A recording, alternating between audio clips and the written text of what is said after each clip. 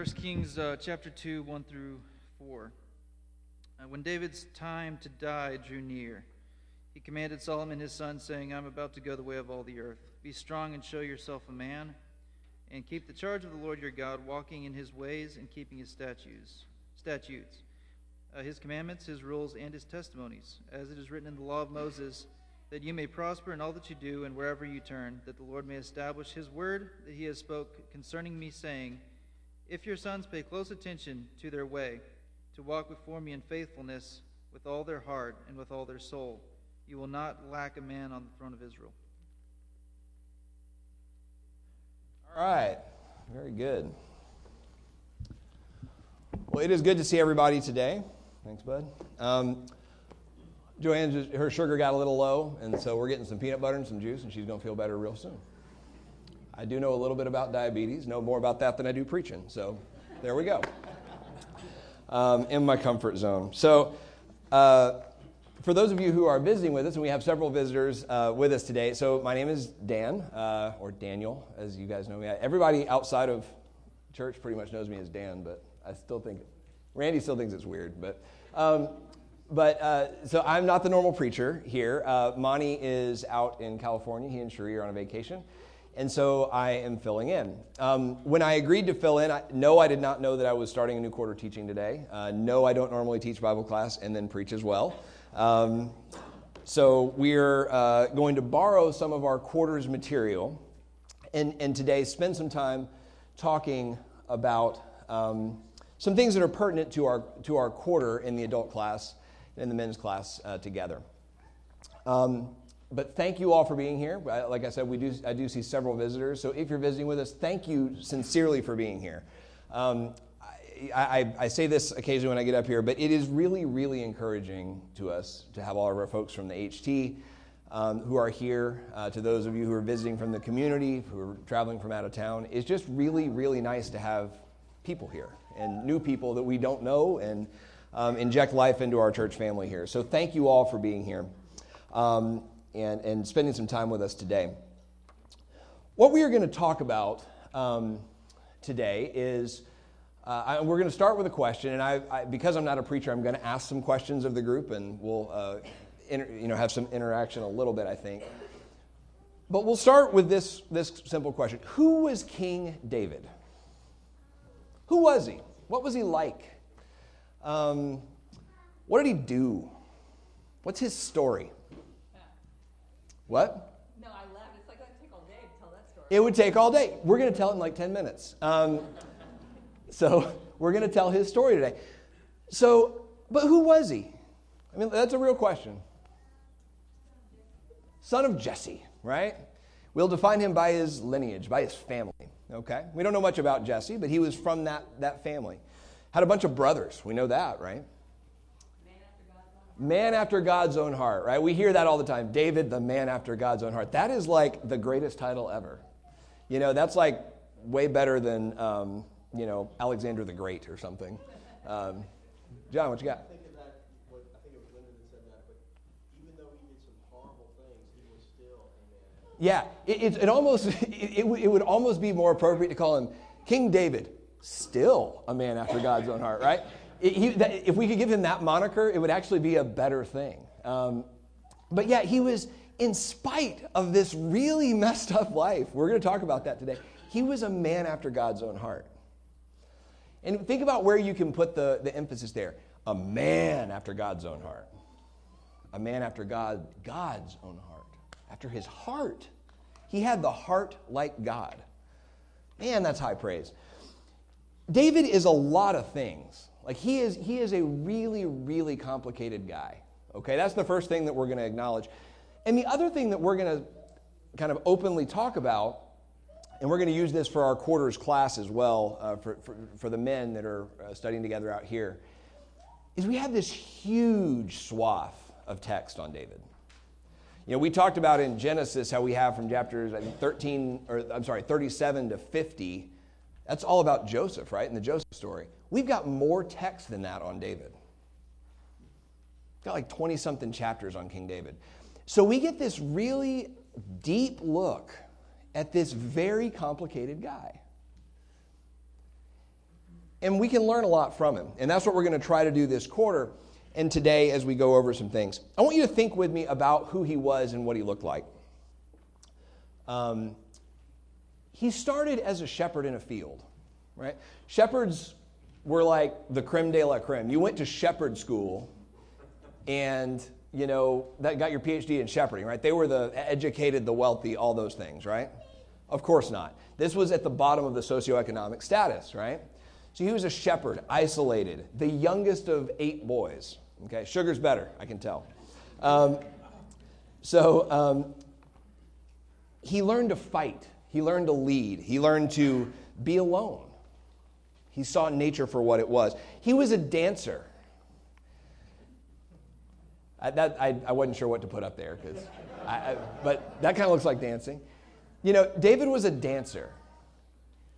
Before the entire nation of Israel, this guy got down because he was so excited. He was a dancer. He was demonstrative in his displays of emotion. He didn't hold back when he was dancing before the Lord, as it was in this case. He was a musician and an artist. He didn't play, the electric guitar or the drums. He chose the lyre, a harp, a LARP. He chose, this instrument and, played beautiful music we're going to read about. He was an artist. He was strong. He wrestled bears and lions with his bare hands. He was a poet. Wrote volumes and volumes and volumes of poetry and prayers that became the songbook of Israel. He was complicated. He had moments of weakness, machismo gone awry. We talked about that a little bit today in our auditorium class. He was broken. He slipped into, kind of this base. I see that, I want that, and I'll kill you to get it. Sexuality turned the wrong way. And through it all, he was a man who sought God and is described, as John said, as a man after God's own heart, and still a man after God's own heart, in spite of all of his brokenness, in spite of his complexity.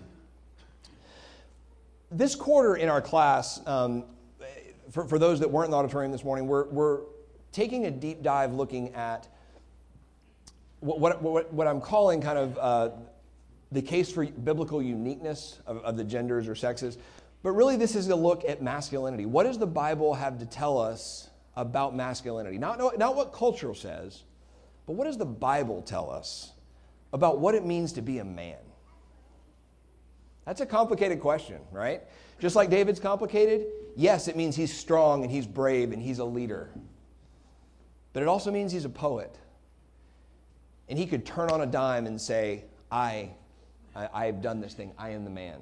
Or as Nathan says, you are the man. And then David immediately says, I have sinned.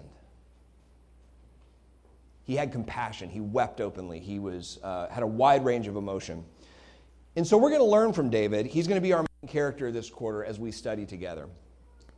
And we're going to explore that complexity. I've subtitled the class, Discovering True Masculinity from the Life of David. But we're not going to really study David's life in the course of this class. So what we're going to do today, in about 10 minutes or 15 minutes, is we're going to tell David's story, okay? That's all I'm going to do, is we're just going to go through the story of David. Who was he? What did he do? What was his life characterized by? And then we'll make a couple of quick points at the end, and then the sermon will be yours. I think it's going to be really short, but I don't know, because I'm not a preacher. So we'll find out together. This was our scripture reading, and when you look at this is occurring. We're going to start at the end of David's life with this scripture. This comes from 1 Kings chapter 2. And as David is sitting on his deathbed, these are some of his last words, he turns to Solomon, his son and the person that's going to succeed him as Israel's king. And he says, I'm about to go the way of all the earth. I know what's coming. He doesn't fear it. He doesn't act like he's scared. But he knows what's coming. And what is the admonition that he leaves him with? Look at this. Be strong and show yourself a man. show yourself a man and keep the charge of Lord your God, walking in his ways. What's it mean to be a man? He tells us. Walk in his ways. Keep his statutes, his commandments, his rules, his testimonies. Walk before me in faithfulness. David knew what it meant to be a man. But it's not what we think of, I think, frequently. Be strong and therefore show yourself to be a man. That's what David was, as flawed as he was, and that's what we're going to challenge ourselves to be over the course of this quarter. We men are going to be pushing to try to get better, and we ask the women, as you guys are both in our class and then doing some studies of your own, to push us in that way. Right? I guarantee we don't have the internal motivation, but with the whip that you crack, we just might get there. But you can influence us for good here. So we're gonna do a few things today. We're gonna learn from King David. We're gonna ask who he was. Okay, we're gonna tell his story. We're gonna ask the question, and we've kind of already alluded to it, but what is our relationship with King David? How should we view him? How should we learn from him when, spoiler alert, he's an adulterer and a murderer and a liar, and his family falls out from under him, basically? I mean, he literally has treason from his son. Like, he has to run out of the capital city on foot because his kingdom is being taken over from him by this disobedient son. What's our relationship with him? David, it says in Acts, served his generation in his time. What does that mean? What does that mean, and what can we learn from that? And then finally, what does it mean to be a man after God's own heart? Okay, so that's our outline, that's our plan today. And we will kind of go from there, okay? Again, if you're visiting with us, thanks for being here. Let's tell this story together, okay? So the story and the man. Who was King David, okay? We're going to, this is a little bit of an adventure for me because we're going to do this in a narrative fashion. I'm going to kind of tell you the story as we move through this together. So David was known by many titles. We've talked about that a little bit already. He was a conqueror. He was the pious man. He was the psalmist. He was a sweet singer and a lyre player. He was a murderer, detail, adulterer. He had a broken house with rebellious children. He was wise. He was foolish. He was measured, and he was impulsive. Kind of sounds like us, right? I like that from the outset. It's like, okay, I can relate to some of that. I've got that in there. Murder or not, I'm not a murderer. But we can all relate to that, right? We've all got brokenness in us. And most importantly, he was a man after God's own heart. This is King David. This is who he was. So he was born in Bethlehem about 1,000 years or 900 years before the time of Christ, okay? And he was not born into this prestigious position, okay? When Saul's kingdom was falling out from under him, King David was out in the fields as a young boy shepherding a flock. When Samuel came to anoint the next king, God said, go to Jesse's house. You're going to find the king there. They bring the first son in, tall, good-looking, strong. They said, oh, this must be it. God said, nope, not that one. Number 2, nope. Number 3, number 4, number 5, number 6, number 7, nope. Is there nobody else, Samuel said? Well, there's the youngest. He's out in the field, but you don't want him. He's the runt. What did Samuel say? That's my guy. That's the one. This is the person who would be king of God's nation. And so his ascension to the throne began. Saul and David first met, actually, when Saul was troubled. You remember that he had this troubled spirit about him. And so some of his advisors said, hey, we know, to calm down your troubled spirit, we know this sweet harp player. He will put a soothing environment. He will be like your massage music, that they play. To calm you down. Little did Saul know that he was bringing in his successor, okay, to learn from him. While David was still a young man, we have one of my favorite stories and everybody's favorite stories from the kid. What did David do? David and Goliath, right? Everybody loves the story of David and Goliath.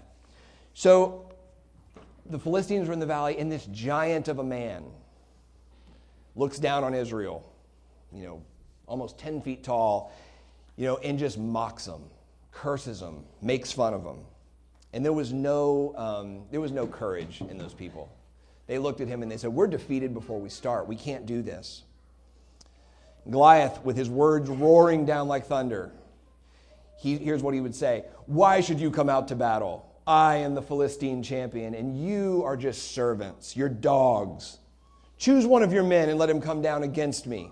If he overcomes me and kills me, we'll be your slaves. You can hear them mocking, right?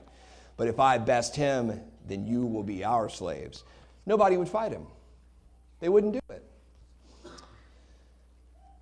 So you take a little teenage boy without a spear or armor, and what's he go get? Only a little boy David and only a battling brook, only little boy David and 5 smooth stones he took, right? One little stone went into the sling, and the sling went round and round, round and round and round and round and round and round and round. One little stone went up, up, up. Goliath came tumbling down, right? We know the story. It was, in a sense, David's biggest accomplishment to date, but in another, he was totally unsurprised. You remember what he said? He said, the battle is the Lord's. He wasn't scared. He wasn't scared. He didn't see a giant too big to fight. He saw a giant too big to miss. Like, look at this big old oaf. I can hit him from a mile away. Pew. Down he came. David was a hero. As David and Saul's stories became more and more intertwined, David met a person named Jonathan. Jonathan was Saul's son and the heir to Saul's throne. Well, normally when you have David, who's been anointed king, okay, of the nation, and Saul's son, who would also be king, how do you think that relationship would be? Strained? Contentious? Controversial? And yet, through all of that, they became fast friends. David loved him as his own soul, it said.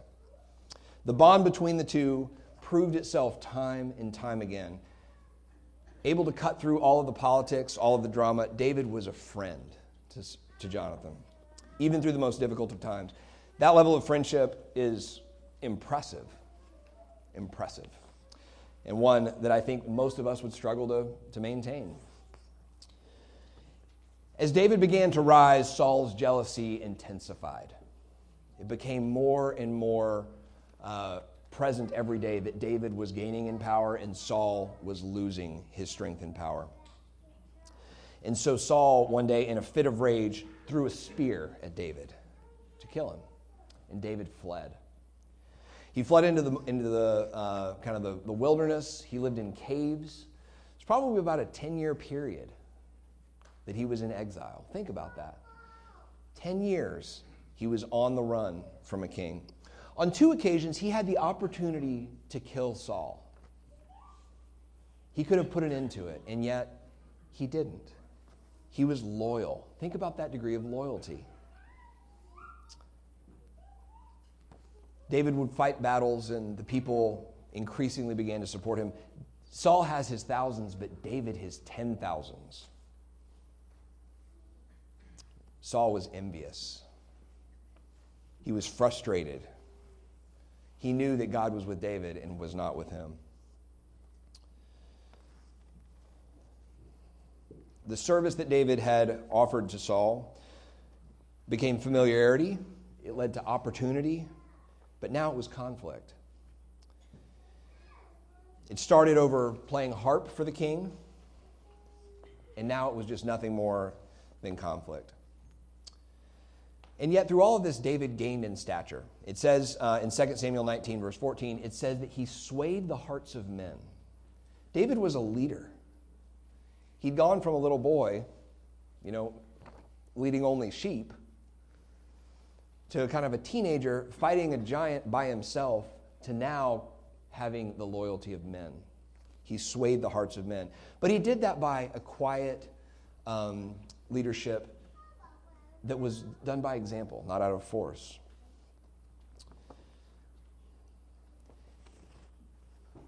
As the conflict with the Philistines continued, there was a day in battle where Saul and Jonathan were kind of ambushed.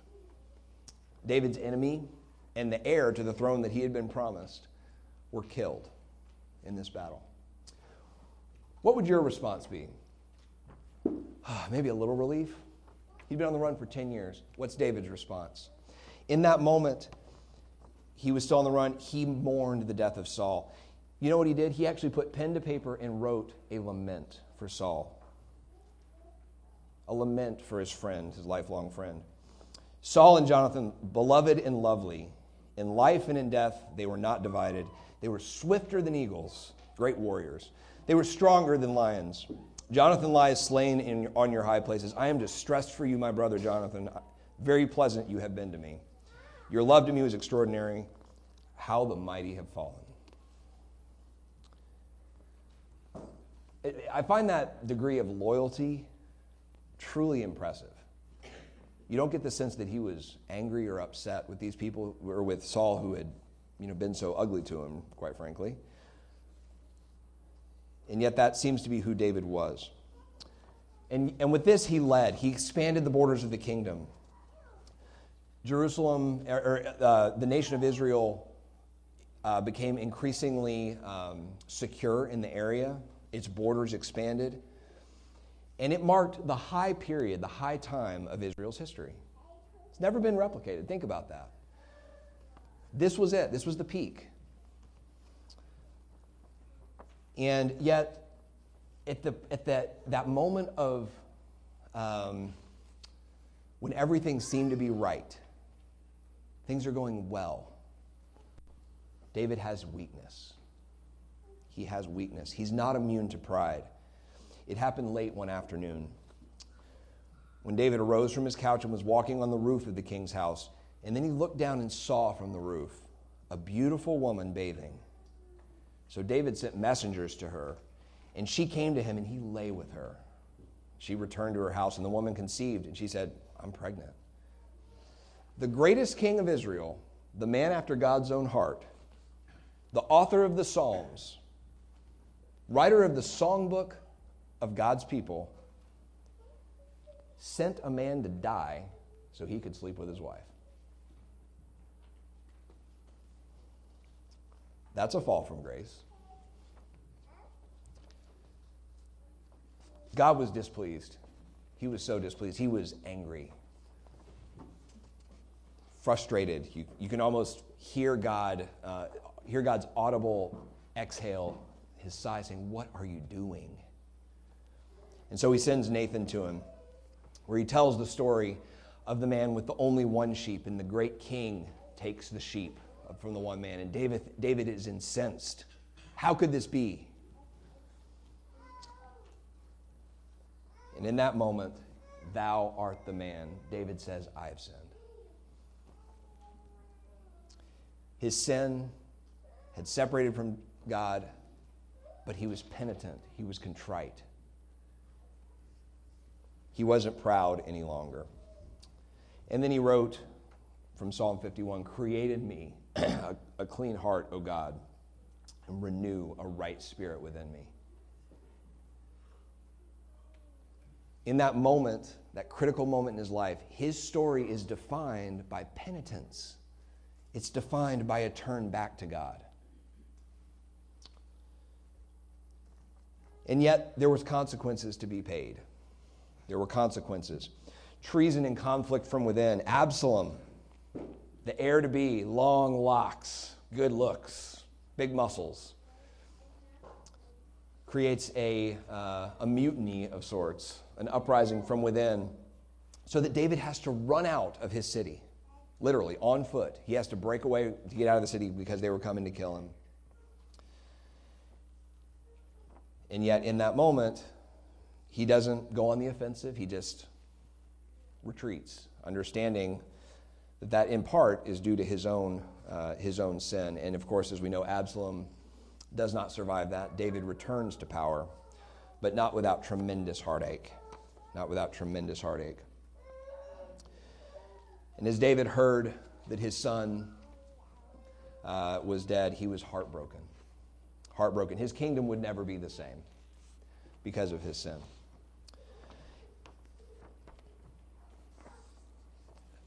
As the end of David's life approached, David wanted to build God's house. He said, God, I've done all these things. I've been a warrior for you. I have enlarged the borders of your kingdom. We're at a place of relative peace. Let me build your house. And God said, with your dysfunctional health, with the blood on your hands, it will not be you. It will be your son. That would be Solomon's task. And yet, through all of this, David remained, he was still a man after God's own heart. And at the end of his life, kind of where we started our story, what does he pass on to Jonathan, or to Solomon? He says, I'm about to go the way of the earth. Be strong, show yourself a man, and keep charge of the Lord your God, walking in his ways and keeping his statutes, his commandments, his rules, his testimonies. Pay close attention to your way. Walk before him in faithfulness with all your heart and your soul. That's David's story. Is it messed up in a few spots? Yeah, it is. Does it have a happy ending? Kind of. Kind of. The sword doesn't depart from his house. There's consequences for his sin. So I'll ask you the question, if that's his story, and we've got these 20 some odd chapters about King David, what should our relationship be with King David? What can we learn from him?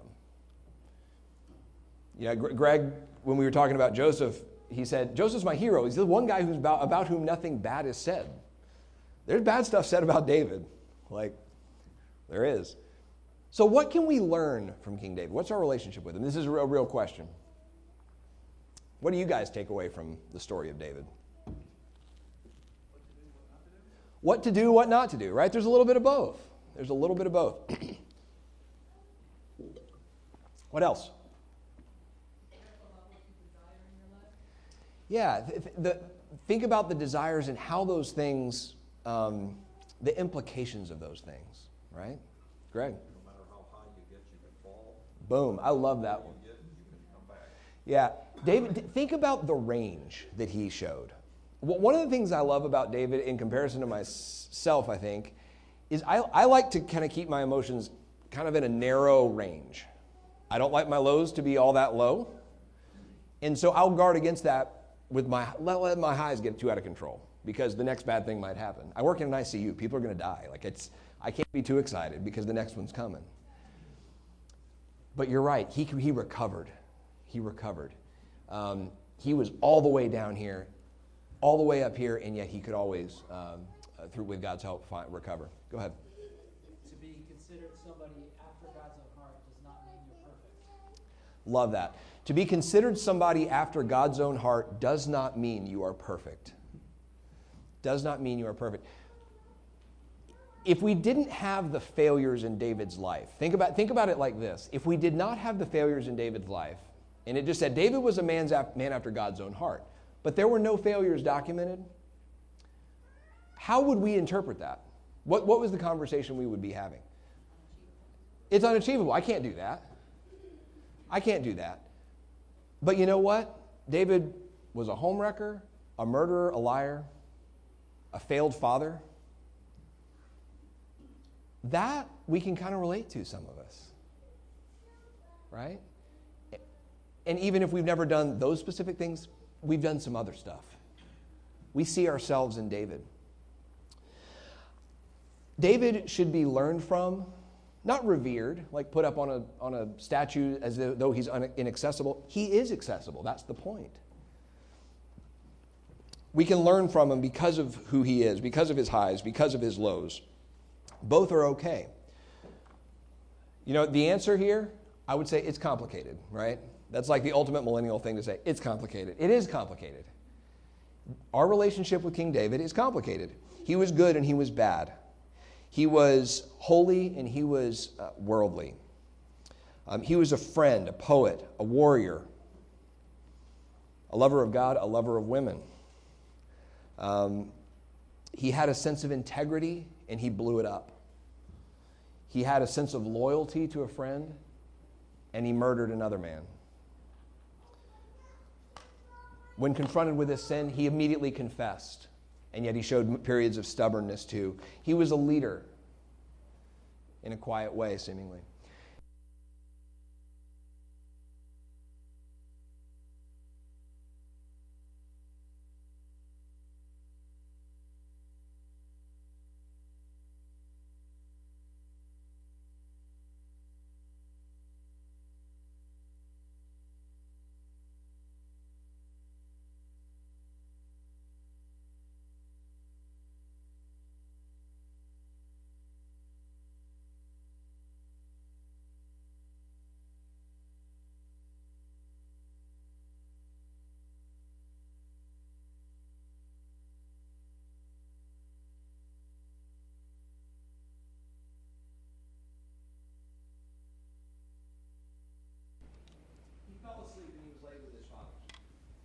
When you think about a retrospective that one of us might have, this kind of an epitaph, that we put at the end of our life.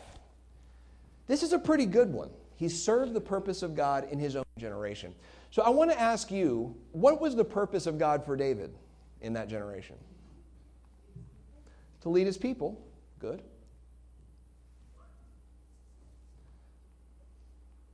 I think part of the answer is to show us the full range. In addition to having his story, what else did he leave us?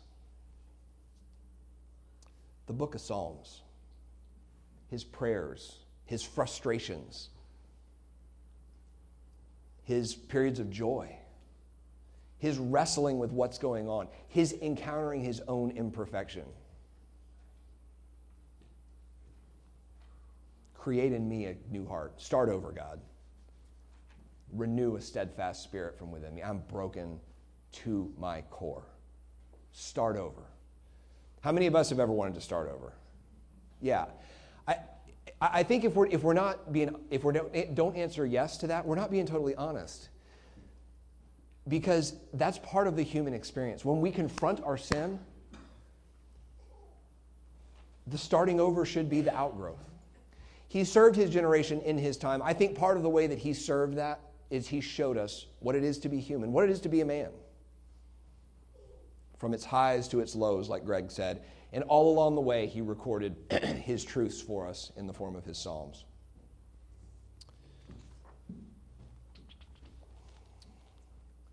Last. And then the sermon will be yours. I see it's short. It's pretty short, right? So the last question I want to ask, and this is kind of where we started. Also said of David, as we know, I have found in David, the son of Jesse, a man after my heart, who will do all my will. That's pretty high praise. I mean, I can't think of much else that you could say that would be higher than that. So I'll ask the question of you all, what does it mean to you to hear the phrase, David was a man after God's heart? He was a man after God's heart. What's that mean?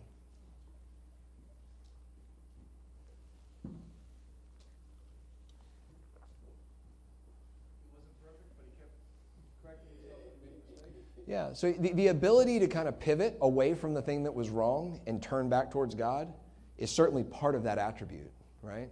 Being able to repent, being able to say, I am wrong about this.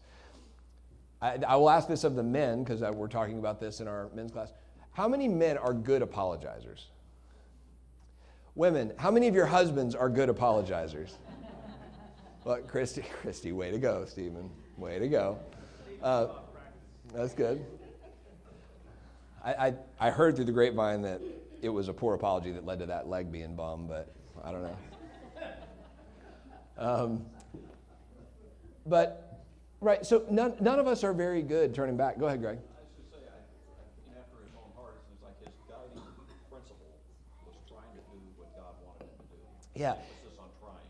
Yeah, the sense, yeah, I like that. The sense within him, his homing beacon, was always on God, even if it got messed up occasionally.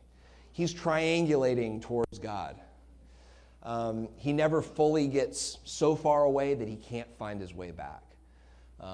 maybe is another way to say that. Good. A man after God's own heart. We're going to explore this this quarter in our men's class out here. But to me, being a man after God's own heart is the essence of who David was, kind of like Greg just said. It didn't mean he was perfect. It didn't mean he was even close. But it means that his spirit, the spirit that embodied him, was one that God was willing to claim. He says, you're mine. Broken as you are, sinful and flawed as you are, there's something about you that makes me want you. As we've talked about, that's not unattainable for us. It can be said of us, Kelly, you're a woman after God's heart. Stephen, you're a man after God's heart. That is attainable for us. And yet, I don't think we believe that sometimes. I think a lot of times I view my life and I'm like, if like my moniker was Daniel, he tried hard sometimes, I'd be like, okay, that's about right.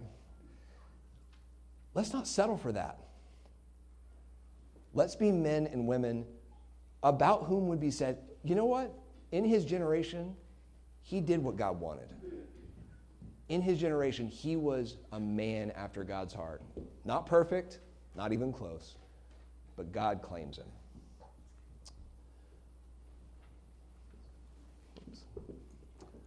That's the sermon.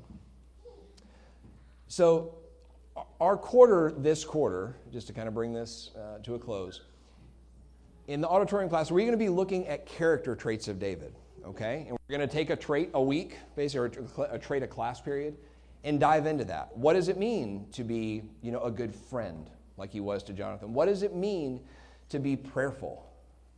What does it mean to be in touch with your artistic side? Oh my goodness, we're going to talk about that? Yes, we are. What does it mean to be brave, as God intends, a fully orbed man? We're going to talk about all those things and some more. Our women are going to be in here with us some, and then they're also going to break out and do some individual case studies as well on really amazing characters from the Scripture. Not perfect, but amazing. And we're going to learn from these people and these characters and the traits that they displayed. King David was and is so important, both because of who he is, but also because of who he foreshadowed, which is the one who not only was after God's own heart, but actually had God's heart in him, being Christ. Christ sits on David's throne, kind of the fulfillment of everything that David promised, and yet couldn't quite fulfill, right? Because of that, we have this direct line from David to Jesus. We didn't talk a lot about today about what it means to become a Christian. That wasn't really the point of today's sermon, but this is an opportunity in a time where we offer that invitation, where we say, being a Christian is the single greatest decision that any of us can make because it puts us in relationship and it gives us the chance, as flawed as we may be, to have a relationship with God, to be after his own heart, willing to turn back to him.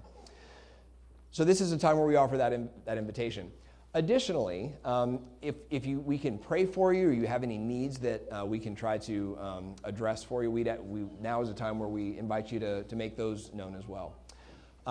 With that, we will offer the invitation. If it's convenient for you, let's stand up. We'll have an invitation song here. I have decided to follow Jesus. And if we can help you in any way, please come forward while together we stand and we sing. I have decided